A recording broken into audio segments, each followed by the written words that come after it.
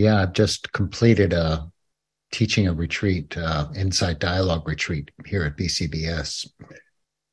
And it was quite stunning and beautiful, actually, to begin to realize with folks in meditation some of these inquiries that I've had going on for decades about language and the mind.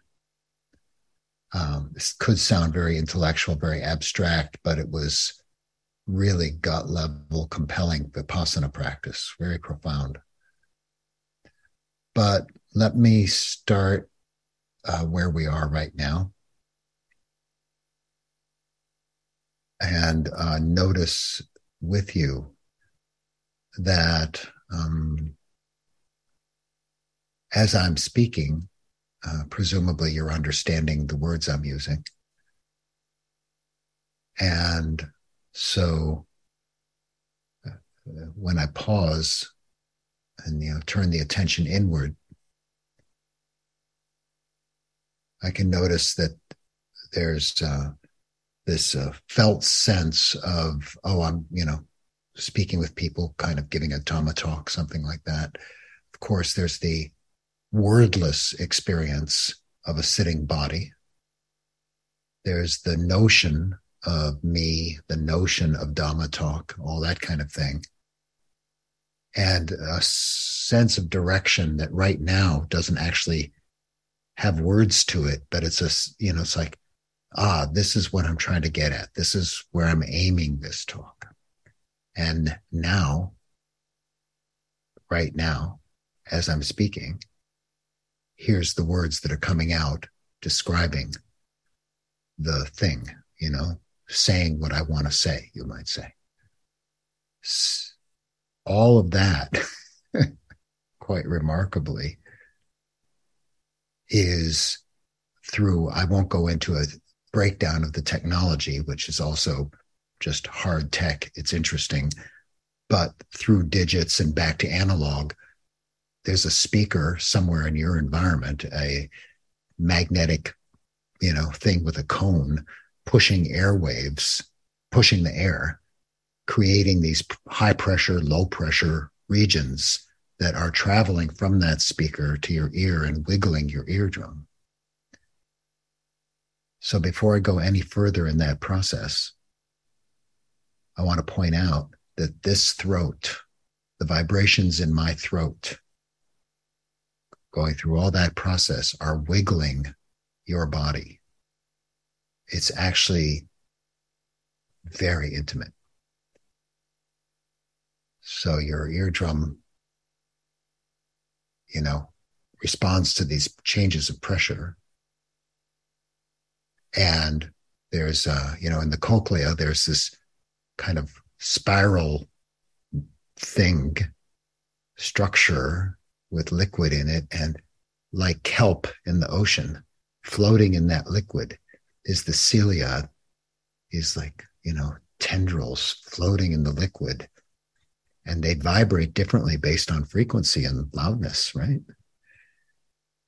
So that's all happening in your head, not mine, based on this voice right now.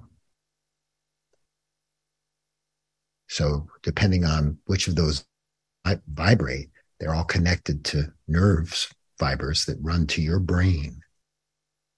So my voice is wiggling your brain, through the, electrochemical signal sent from your ear. And it gets even more bizarre and interesting that series of pressure waves that then is experienced as sound is perceived, sanya, perception, as language, as words. And that those words then become a mind object strung together in incredibly subtle ways through linguistic processing in the brain that nobody understands, least of all me. And some sense of, oh, this is what Gregory is saying. Like meaning arises in your brain, you, not me. But where did it start? In my brain, right? I mean, we remember that was a couple minutes ago. We were saying there's this mindfulness experience, noticing what's happening. And as I sit saying this to you now, I feel my butt on this chair in this space, in this cottage. And there's this thing that I want to talk about, language, Dhamma, suffering and the end of suffering. And those ideas are coming through I didn't go over this part of it, but somehow I get those into language. We'll talk about that because that has to do with speaking the truth, speaking, knowing what would be spoken by the mind, right? Mindfulness knows what's happening in this mind to some extent, of course. That whole complex of that which I want to say has now arrived in your mind.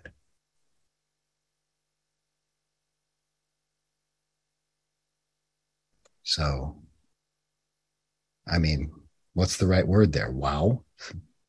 Or like, oh my God? Or get out of my mind? I mean, I don't know what you're thinking right now, honestly, but I'm thinking, oh, maybe I should be careful and not invade them. It's like you get a sense of the power of language. Mind to mind contact, pasa, contact, with all of the implications of paticca samuppada, all of the implications of contact. Because of what happens with contact?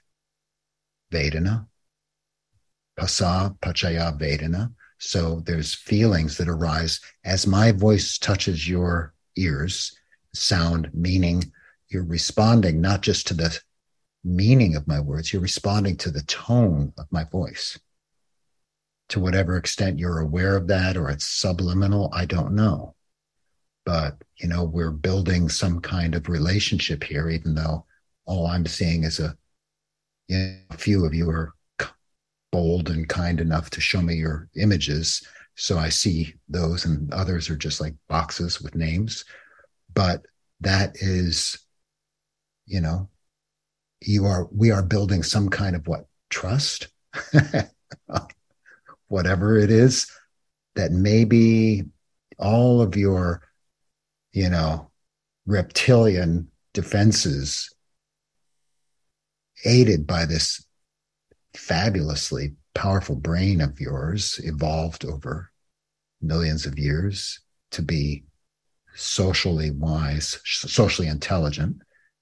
You're assessing me with every sound you receive, with every look at my face. You're assessing me.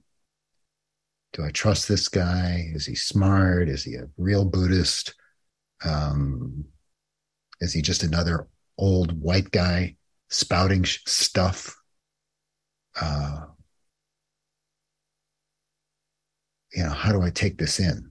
Some of which you're aware of, most of which you're not. Think of implicit bias and so on and so forth. So that's all going on. And the meaning of what I'm saying is going on. The words. And we're talking about language. We're talking about how meaning happens. And so on. So our minds, our hearts, really, it's, in that sense of citta, are in relationship, like interwoven right now, along with this delicate, I'm sorry, after all these years, you'd think it wouldn't amuse me, but this delicate connection between my vocal cords wiggling and your eardrums wiggling with every sound I make. So it's intimate. It's a powerful transfer of mind to mind contact, pasa. And what happens with contact? Pasa, pachaya, vedana. Feeling. So there's pleasant and unpleasant and neither pleasant nor unpleasant, a whole flow of experiences from the sound of the voice, from the meaning of what I'm saying, which is not ear contact. That's mind contact. So you're responding to what I'm saying with like, don't like, all the usual stuff. Pasa, pachaya, vedana. Depending on contact, arises feeling. Vedana, pachaya, what? Tanha. Craving, hunger, thirst. So all of the process is based on your entire lifetime of conditioning meeting my particular lifetime of conditioning. And here we are. And whatever vibrations of longing exist in you to understand, to feel, to have pleasant experiences, to avoid unpleasant experiences, to exist, to, have, if we were in a real conversation, let's say you were sitting opposite me, at this table here at BCBS at Barry, and we were having a real conversation, not just me talking at you, for which I apologize. But that's the nature of these kind of modern Dhamma talk kind of circumstances. We would be, and our tanha, like, do you see me? Do you like me? Does this person think I'm smart? Do they think I'm this? Do they think I'm that? So that's all my bhava tanha. I want to exist, and you see me, and I exist. And this is all coming through language, right? And mutual being in front of each other. See? Like, so Vedana, Pachaya, Tanha. Or maybe it's the Vibhava Tanha, like, oh God, I hope he doesn't see. I'm terrible. I want to get out. I don't want you to see me. I want to hide. I want to not exist. I actually, if I could, want to completely not exist, to, get out of here. Which, of course, in the thick of our lives can be very serious, right? We turn to suicide. We turn to alcohol. Get me out. And in relationships, we get me out of this, a fear of intimacy, a fear of being seen. So that's the Vibhava Tanha. And of course, we all have the Kama Tanha. We all want the pleasure. I hope this talk is entertaining for you. I hope you're enjoying it. I hope it's fun. So my pleasure would be, oh, they like me. It's a social pleasure. Maybe you get the intellectual pleasure, the contact with the mind of these ideas. It's interesting, titillating. And maybe at some point it turns into Dhamma, turns into something that's really useful as well as titillating.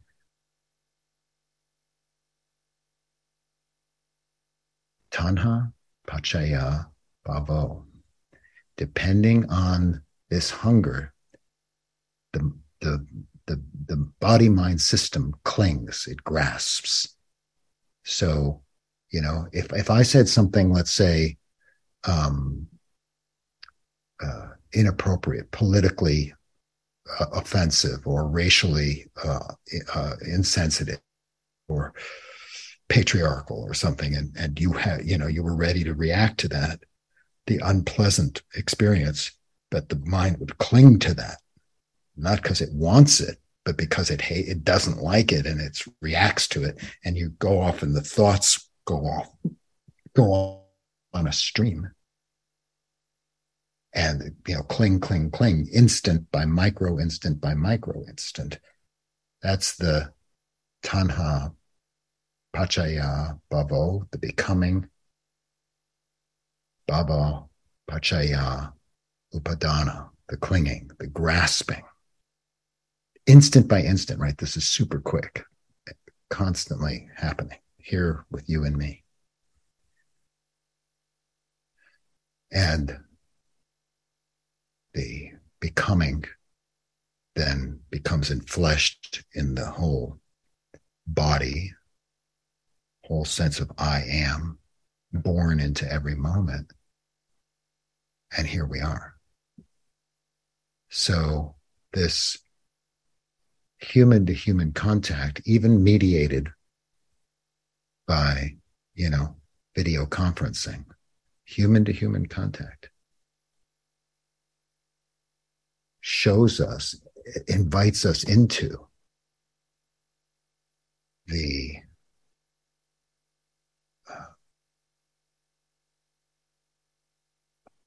seeing of something about this body mind, this life, where I cling and where I don't, where I crave and where I don't. And there are things that come up when I'm in front of you that if I'm sitting on a cushion all by myself, I don't have to deal with. Thank you very much. So there's very good reason for silent retreat with no talking. Because you would think that the body mind might calm down a little bit. Unless you've been on retreat and you discover that as the mind gets more subtle, it's still fabricating. It's still confused and hurt. Gradually, of course, it does calm down, sometimes quite spectacularly, whether it's genre or just some experience of ease that we may not have had before. But you wouldn't be seeing what might be seen in this more stimulating and in some ways dangerous, situation. So in terms of vipassana, which is to say insight, seeing the nature of experience, why would you leave out this enormous aspect of your human life, your relatedness, and not see those things?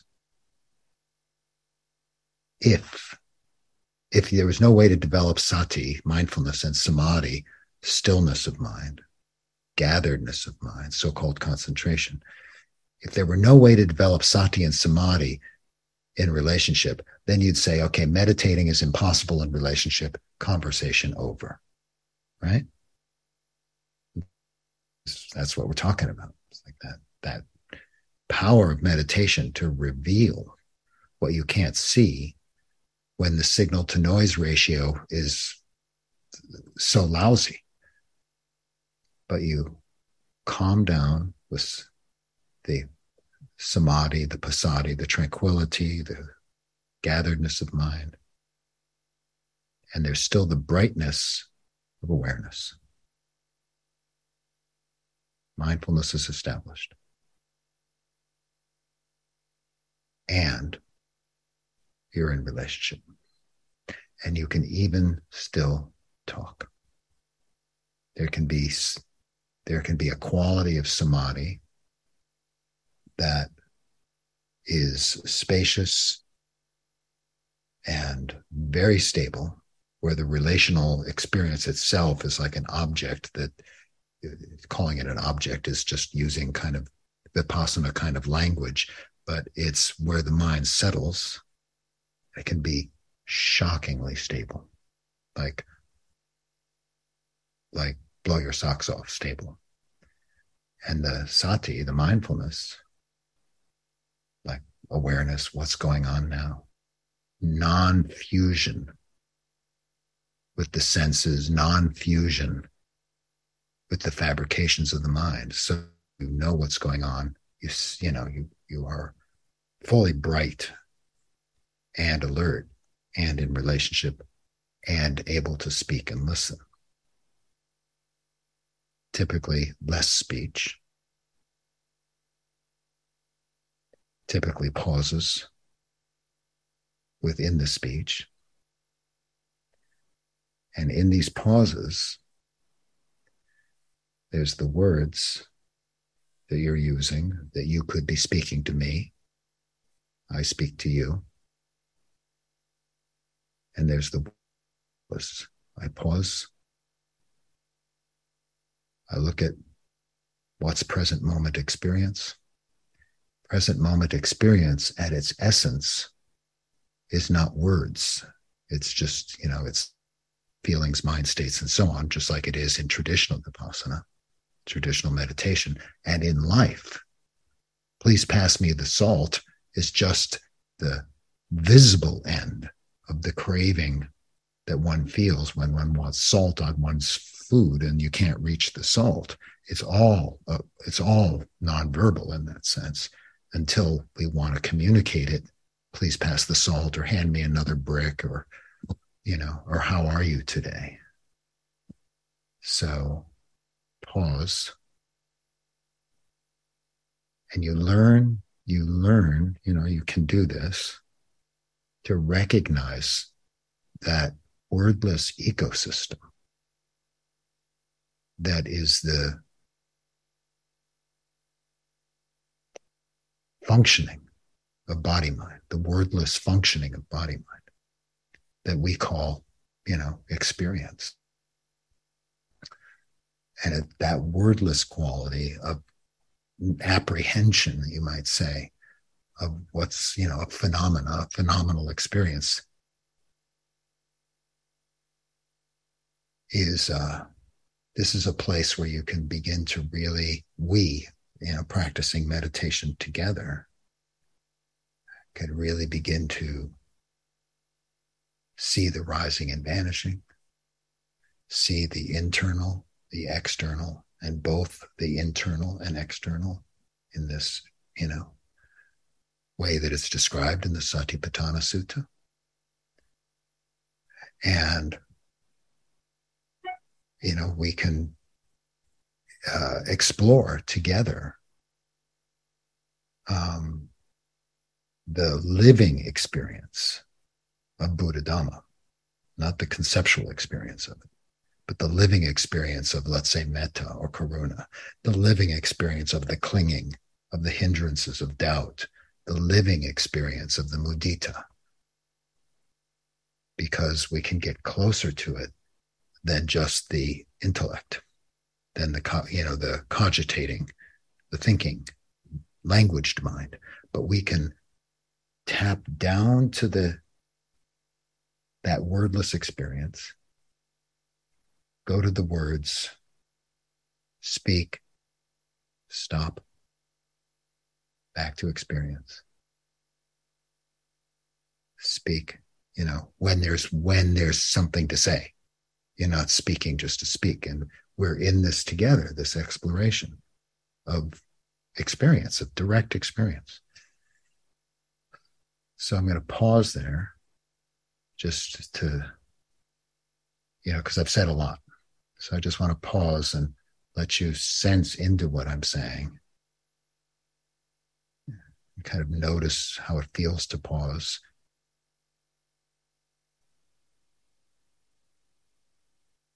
If you happen to see thinking words in your own mind, like your mind creating word-based thought, that might be happening.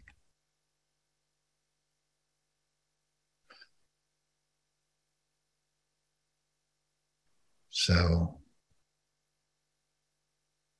I've described meditating together. I've described insight dialogue, basically. I haven't given you the meditation guidelines and all that stuff. I'm just talking about the experience of it. I've described a little tiny bit about the power of language to convey, to receive. You speak to me, and you're not just going to talk about language. You're going to tell me your heart if you care to. You say, my daughter's having a hard time. And it's like this rich experience of, let's say, the meaning that arises around that, the feelings in there, and it's received here. So the words are not just the vehicle for Buddha Dhamma, like we are now. The voice of another, I speak, and your listening is wise attention, yono manasikara. Those two conditions, the Buddha said, that's the conditions for the arising of right view. The voice of another and wise attention. And that's what we're doing. This is a practice of right view. But also, when you tell me something about your, that's closer to your heart, and, this heart quivers with it, vibrates with it, because I've received the meaning, but, in that meaning of like, this is a pain I'm feeling right now. It's part of the shared human experience, and compassion arises. So the language is, you know, a channel for the wisdom, but it's also a channel for this compassion, for love, care, kindness, generosity, the whole works. That's worth naming, if for no other reason than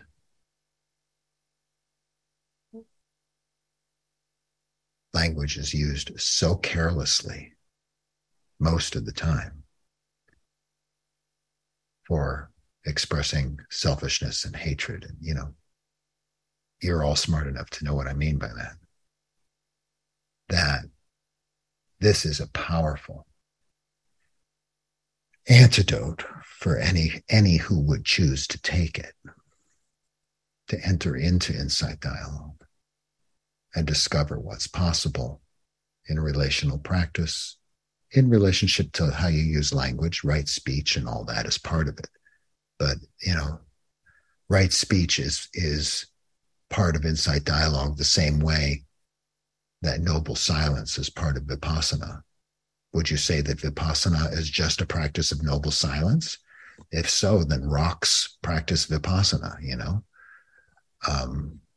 So there's so much that is enabled by our practice together.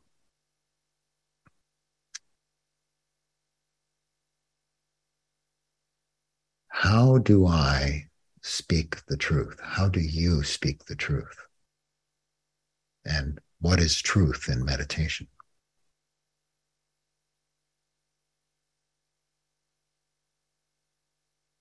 Well, the nature of insight meditation is to know the nature of one's experience, correct? You're not talking about going to meditation practice to better understand, you know, geology or physics. You're going to know the geology, the topography of the mind, the physics of the, you know, experience. In other words, you're really looking at the subjective experience in meditation. Yeah, what is going on in this mind, moment by moment. So, are you aware, as I pause now, of what it feels like to be hearing this and just be sitting there? Can you notice your body? The experience of there is a body. There is a mind.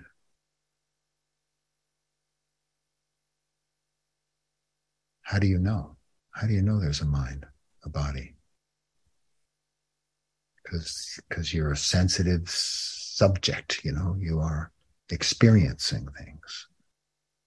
So in meditation, it's that subjective experience that is the object, if you will, of meditation.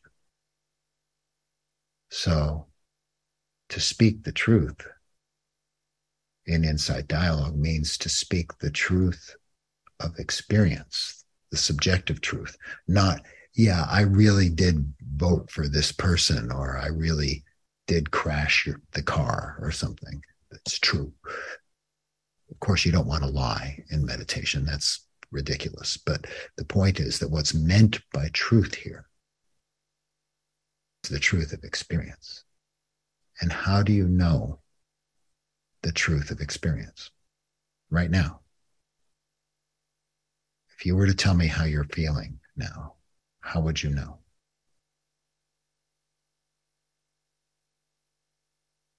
You turn attention inward and you look.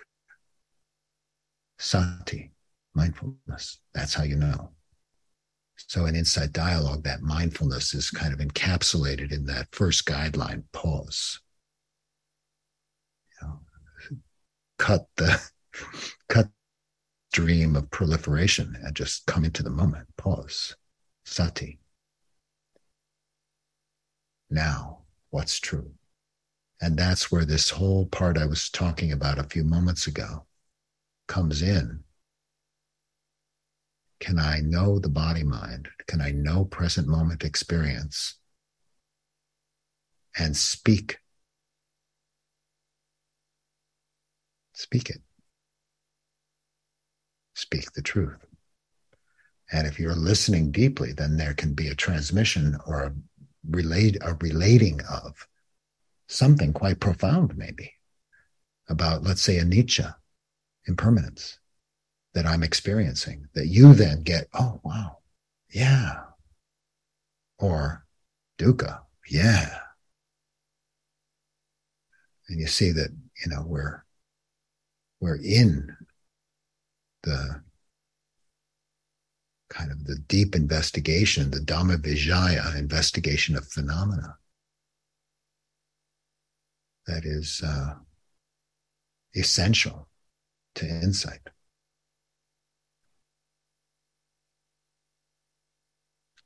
So I think I'll close now, and just want to close by, first of all, thanking CIMC and Nico. Thank you for your support. And with the hope that whatever we've touched here has some value for you, and that whatever benefit there is might be shared with all beings, that the merit of our practice could really touch other beings, bring something good into the world through our shared efforts. So thank you. Kind thoughts to all of you. Thank you for listening. To learn how you can support the teachers and Dharma Seed, please visit dharmaseed.org/donate.